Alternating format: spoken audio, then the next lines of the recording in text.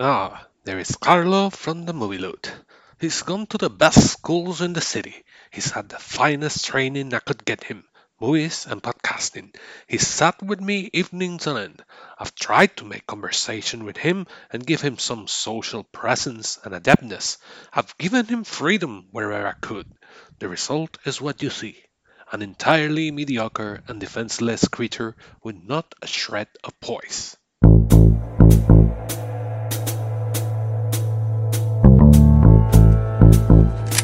You got 5 seconds to tell me where you buried the loot. Where's the loot? I don't know who's got the loot. I don't know if anybody's got the loot.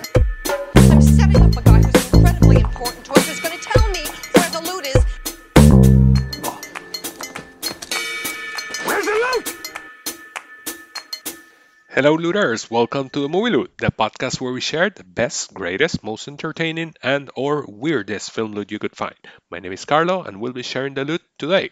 This is episode 60, the April loot. But before we get down to business, let's talk a bit about our latest episodes. Last month, we released episode 58, the March loot, where we talk about the films I saw in March, but also look back at the Oscars. My friend Latin Jukebox at Rocola del Rolo tweeted, "Just listen to the latest episode from the Movie Loot. The Puerto Rican Connection section is hilarious. Great review from the Oscars 2022. 5-star episode in Good Pods and Podchaser. Thanks, my friend, for all the support." Make sure to check out the Latin Jukebox podcast as well.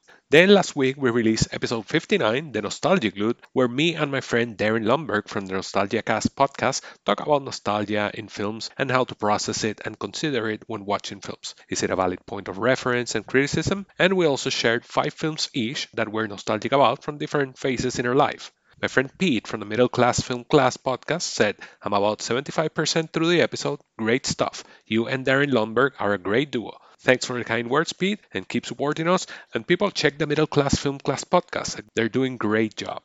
Anyway, one of the films that both Darren and I brought up was Transformers the movie. So, inspired by that, we just released special episode 11, where I talk a bit about one scene from that film. So make sure you check those 2 episodes out. It's been also a very active month as far as guest appearances go. I joined Ed at the Film Effect podcast for 2 episodes. The first one was a deep dive into Jordan Peele's Us, along with Ed's daughter, Madeline. And the week after that came out, I joined Ed and the gang for one of their fewer cast episodes, where we talk about current events, recommendations, and upcoming films. So make sure you check out Film Effect for those. My friend Frank Mendoza also invited me to his podcast, Silver Screeners, to talk about The Godfather. That one came out just yesterday. Last month I was with Brian Scottle from Sonic Cinema, talking also about The Godfather, and now Frank. So thanks to him for inviting me, because it was a lot of fun. So check Silver Screeners and Sonic Cinema for those. I also recorded 2 more guest appearances, one for the Defining Disney podcast and another one for the Jacked Up review show, which will be out soon, so I'll let you all know. To be honest, I'm humbled and honored that so many people have come to me to talk movies. What can I say? I love it, and I've always said that the best thing I've gotten from podcasting is the chance to have great conversations with great people, whether it's here at the Movie Loot or there at the other podcasts I've been at. So thanks to everyone that has tolerated my babbling. So let's talk about April, what we saw in April. But just like we did in January and February, I'm going to start by focusing on one of the films I saw last month. Not necessarily the best, it might be, but most importantly, it's the one that has stuck with me more. And this time we're going to talk about The Heiress from 1949. So let's go.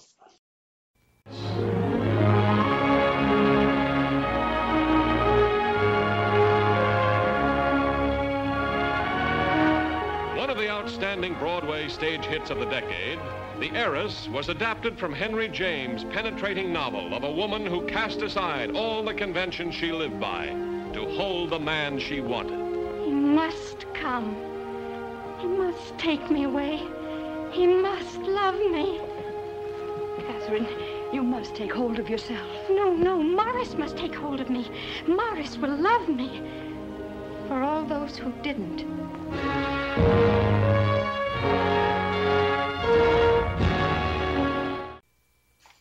The Heiress is a 1949 romantic drama from director William Wyler. It was written by Augustus and Ruth Goetz, based on their own play.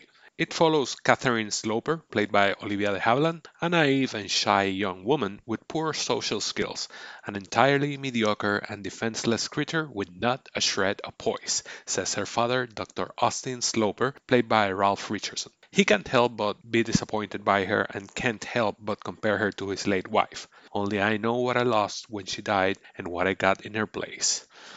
Ouch. So, when a young and handsome man, Morris, played by Montgomery Clift, starts courting Catherine, Dr. Sloper is obviously suspicious and assumes he's after her money. Because, of course, how can anybody court her mediocre daughter?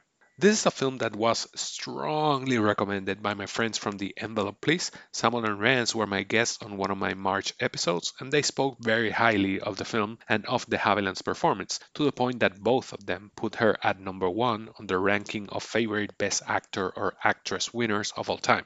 So when my monthly challenge gave me the opportunity to watch a film from the 1940s, of course I went with it, and what a treat it was. Even though it might sound like a typical romantic drama, there is so much going on under the surface that it pushes the boundaries of the genre. Upon its release, director Wyler said the emotion and conflict between two people in a drawing room can be as exciting as a gun battle, and possibly more exciting. And that's what we get here as we see the savage clashes between Catherine and her father, or her father and Maurice, or Maurice and Catherine. All of those emotional clashes covered under the guise of the so-called elegance and courtesy of the time. We see these clashes in Dr. Sloper's open but still courteous dismissal of Maurice, whom he sees as an opportunistic gold digger, but most importantly, we see it in the veiled contempt that Dr. Sloper has for Catherine, something that he dishes out in small doses, but those doses are like swift slashes of a dagger, gradually tearing away Catherine's confidence. Catherine is condemned to never measure up to her late mother, hence never quote unquote inherit the title of woman of the house. She's the heiress by birth, but by the end she is the heiress by action.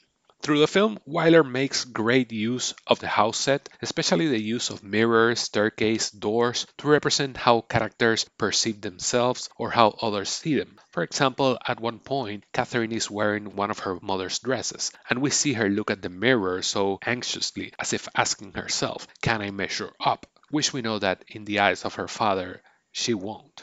Doors are also used to represent physical and emotional confinement, while staircases are used to represent freedom, ascension, the attainment of a certain state of mind, sense of worth, or inner peace. For example, the iconic final scene when Catherine walks up the stairs as Morris bangs on the door outside is a perfect representation of her ascension, her symbolic bestowing of the role of the lady of the house, the one that calls the shots and won't let anybody else step over her. Wyler also uses some clever camera placement. For example, at one point in the first half, we see Morris confess his alleged love to Catherine, but he has his back to the camera and we're focused on Catherine's face, so we can really see Morris' face, Morris' intentions. But in a later scene, the roles reverse and Catherine is giving her back to the camera while we're focused on Morris' face, because at this point it is Catherine's intentions that we're not sure of. But even though Wyler's direction is great, the true highlight here are the performances, especially of de Havilland and Richardson. Both are excellent in their roles, de Havilland with one of the greatest shifts in character I've seen, but one that feels totally believable and organic, evolving from a shy and innocent woman lacking confidence and emotional strength to one that's willing to be cold to those that hurt her and one that has the strength to make tough decisions. Just pay attention to the way her voice changes as the film progresses to symbolize how she's gathering confidence. Richardson, on the other hand, does a great job of portraying a man that we could say it's despicable, but he plays it in a way that makes us feel more sorry about him than anything else. Dr. Sloper is not an evil man or a mustache-twirling villain, but a man that's so overcome by grief that he can't help but hurt those close to him. In the original play, it is said that his wife died while giving birth to Catherine, which would explain his attitude towards her. In his eyes, Catherine is just the heiress, the recipient of something that was handed down, but that she probably hasn't earned, and in his eyes never will. By the time the last act occurs, Dr. Sloper is not in the picture anymore, unable to see how her daughter would grow. But the truth is that he was dead to that anyway before, unable to see who she really was. I'm really surprised that this film and this performance doesn't get mentioned more often, but maybe it makes sense being a film about a character that goes along mostly unnoticed, who ends up revealing a strong and confident persona. The heiress might go along unnoticed, but it is truly a showcase of great direction, pitch perfect writing, and flawless performances. When I tweeted that I was watching this, my friend Frank Mendoza at FilmBuff1974 said, "Ooh, this is a good one." And my friend Sylvie at Sly_Wit said, "I adore The Heiress. As I've said before, it has the best ending ever." Unfortunately, The Heiress is a bit hard to find. It is currently not streaming on any platform, which is a shame for a film so good, but if you ever get a chance to see it, don't hesitate, because this one gets the recognition of being the loot of the month. But on to the rest of the loot. A film from Senegal. Senegal celebrated its independence in April 4, so I wanted to check a film from there, and I went with 1966 Black Girl. Directed by Ousmane Sembène, the film follows Diwana, a young Senegalese woman who moves from Senegal to France to work for a French elite couple. Diwana, who was working with the couple as a nanny back in Senegal, expects that moving to France will improve her lifestyle and situation. However, she finds herself the subject of harsh treatment from the wife and apathy from the husband, both of which force her to work as a servant. This in turn makes Diwana question her decision to move to France. This is a film I had heard mentioned often, and although it wasn't planned, I can see certain parallelisms with The Heiress, because in both cases we have two women that are ignored and trapped by the circumstances and conditions around them. In The Heiress, Catherine manages to break free from that confinement, but in Black Girl, Diwana is not as successful.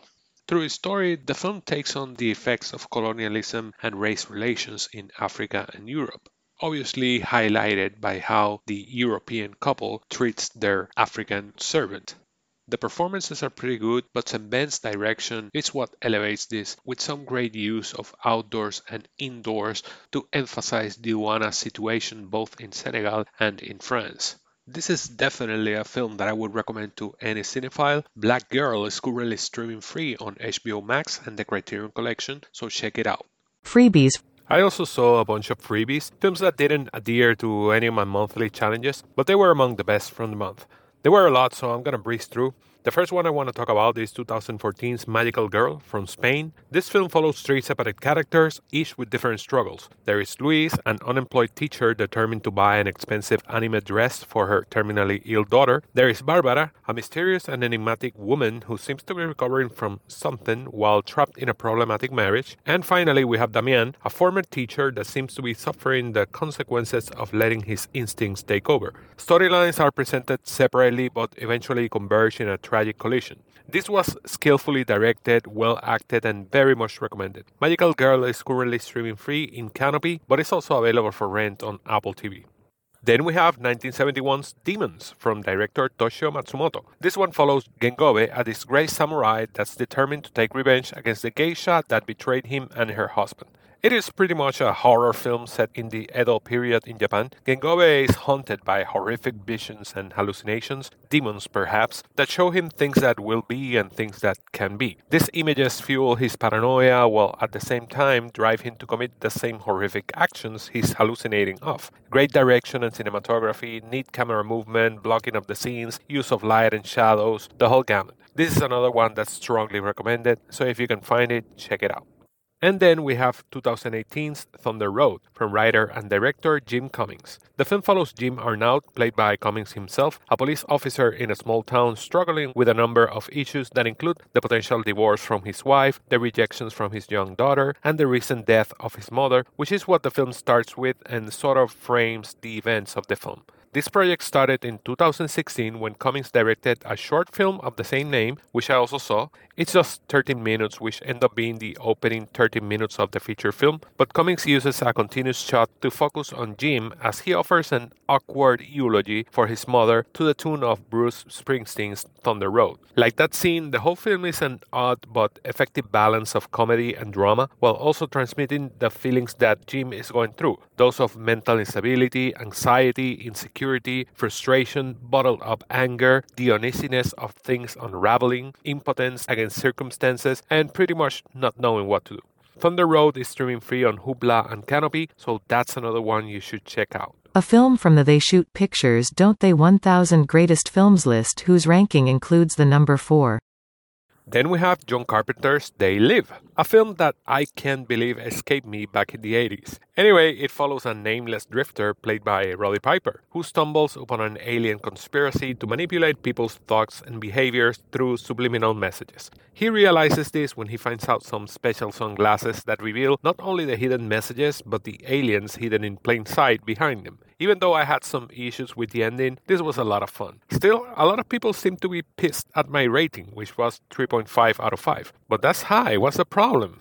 Ebony06 said, too low for They Live. My friend Stu at SWO Productions said, maybe a touch too low for They Live. And Vale at That Old Biatch said, dude, They Live? Awesome, watch the South Park version of it to accompany it. They got the fight sequence down. So guys, chill, I liked it, so don't worry. If you want to see They Live, it is available for rent on Apple TV, Vudu, Redbox, and many other platforms. A film based on a book. National Library Week was celebrated in April, so I wanted to see a film based on a book, and I went with two. One that was pretty good, the other one, not so much. The first one was a rewatch of 1995's Dolores Claiborne, based on a Stephen King novella. The film follows the titular character played by Kathy Bates after she is accused of murdering her wealthy yet elderly employer Vera. As an obsessive detective sets his eyes on her, Dolores' estranged daughter, Selena, played by Jennifer Jason Leigh, reluctantly returns to help her mother. This stirs up memories about the death of Dolores' husband and Selena's father 18 years ago. I hadn't seen this in a while, and even though it is good, I have some issues with the surrounding story of the alleged murder that Dolores is accused of. The stuff between her and Selena is good though, and both Bates and Jason Leigh are great. If you want to check it out, Dolores Claiborne is streaming free on Fubo and Showtime. The other film I checked was 2000's My Dog Skip. Based on a true story, the film follows the friendship between lonely outcast Willie Morris, played by Frankie Muniz, and Skip, the friendly terrier that his mother gives him for his birthday. We get to see Willie's father's struggles, as well as the backdrop of the war, racism, and the effects it has in Willie, Skip, and the community overall. Even though the film's approach is too sappy and melodramatic, it does succeed in highlighting that bond between boy and dog, and it might be a good watch with a young kid. It certainly brought back memories of the dog I had for 12 years when I was younger, so I can say it was successful in that area. My Dog Skip is currently streaming free on Hoopla. Freebies.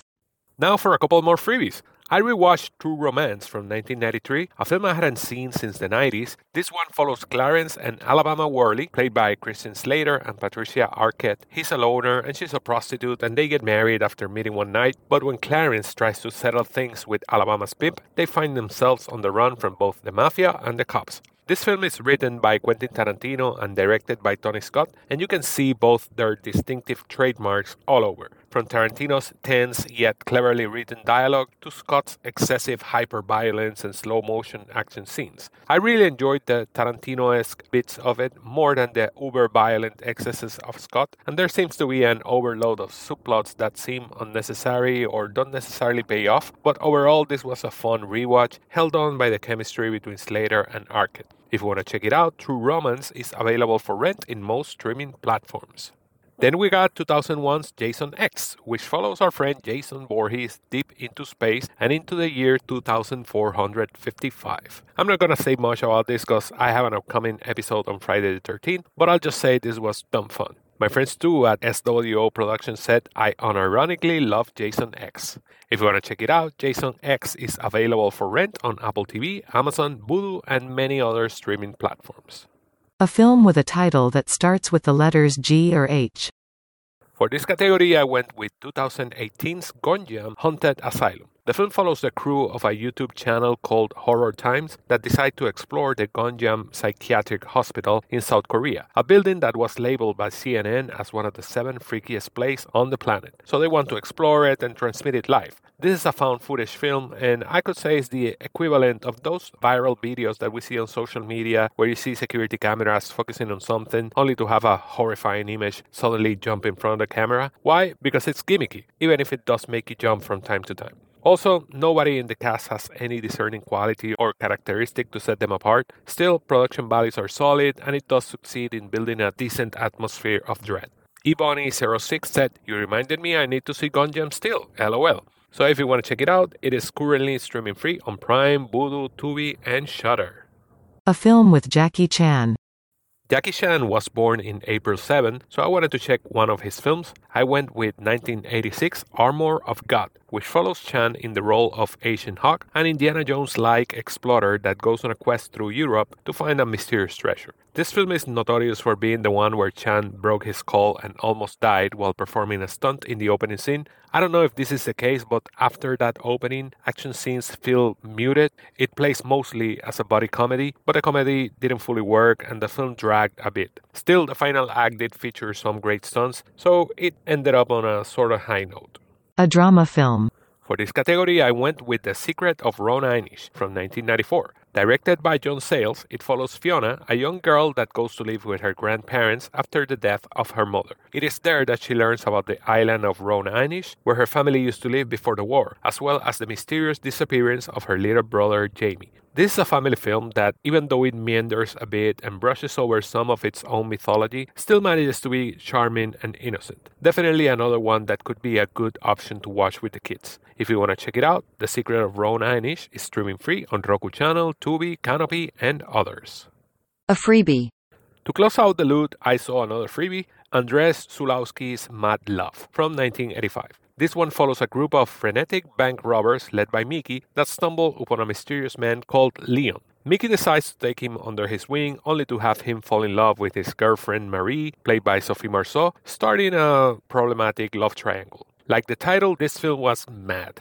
There is a frenetic and chaotic energy to it that can certainly be off-putting. I still don't think I understood everything that happened because there's just a focus on that chaotic style, but there's a mesmerizing quality to that. Character movements are both manic and dance-like, and it kind of holds your attention. Even though it was a bit of a challenge and a chore to get through, I can see myself revisiting it with a different mindset and see how it plays on a rewatch. Mad Love is streaming exclusively on Canopy. Finally, I also rewatched Us, but you can check out my thoughts on it on the Film Effect podcast, which I mentioned on the opening of this episode. My friend Ethan at BFE_Ethan said, Us is such a good flick. Stayed with me for days, and the more I thought about it, the more I fell in love with it. Get Out is probably a better film, but dissecting Us is so much fun. And Ebony06 said, the fact that people give Us a 5-star rating hurts my soul, but to each their own, LOL. Well, Bonnie, I'm sorry to hurt your soul, but that's the way it is. And I also rewatched Star Wars, the original, this time with the kids to prepare for my next episode, so I'll save my thoughts for that one. I also happened to see 2 short films. One was called 4 from 2021, which follows Ross, a man going through grief, which is where the title comes from, the 4th stage of grief, which is depression.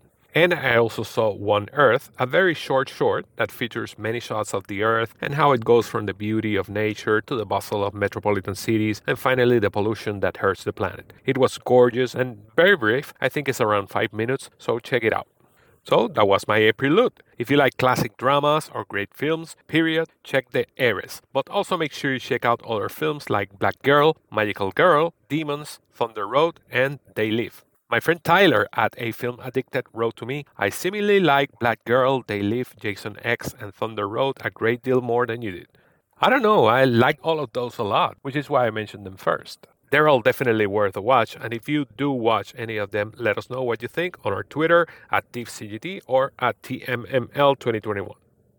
Now that May has begun, this is what I will try to watch this month. A film with the number 5 in the title, a film that starts with the letters I or J, a film from the They Shoot Pictures Don't They 1000 Greatest Pictures list, whose ranking includes the number 5, a film from the 1950s, a fantasy film, a film about mothers, a film mostly set on a train, a film with the name of a bird in its title, a film from Ecuador, and a film from Frank Capra. So that was it for the Movie Loot. As usual, we want to thank everybody for listening. Remember that we're available in all the main podcasting platforms, so feel free to share the link so more people can join the loot. That will be all for today. Now, Maria, bolt it. Bolted? Bolt the door, Maria. Yes, miss.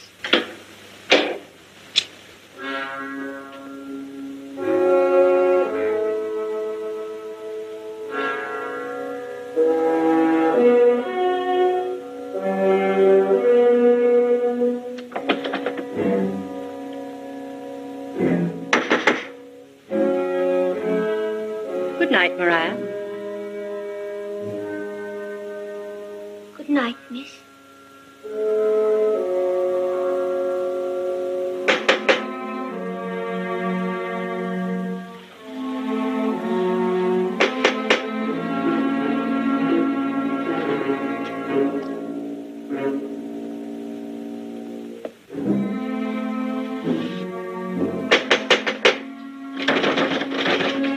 Catherine!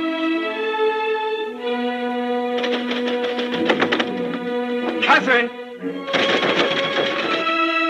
Catherine! Catherine!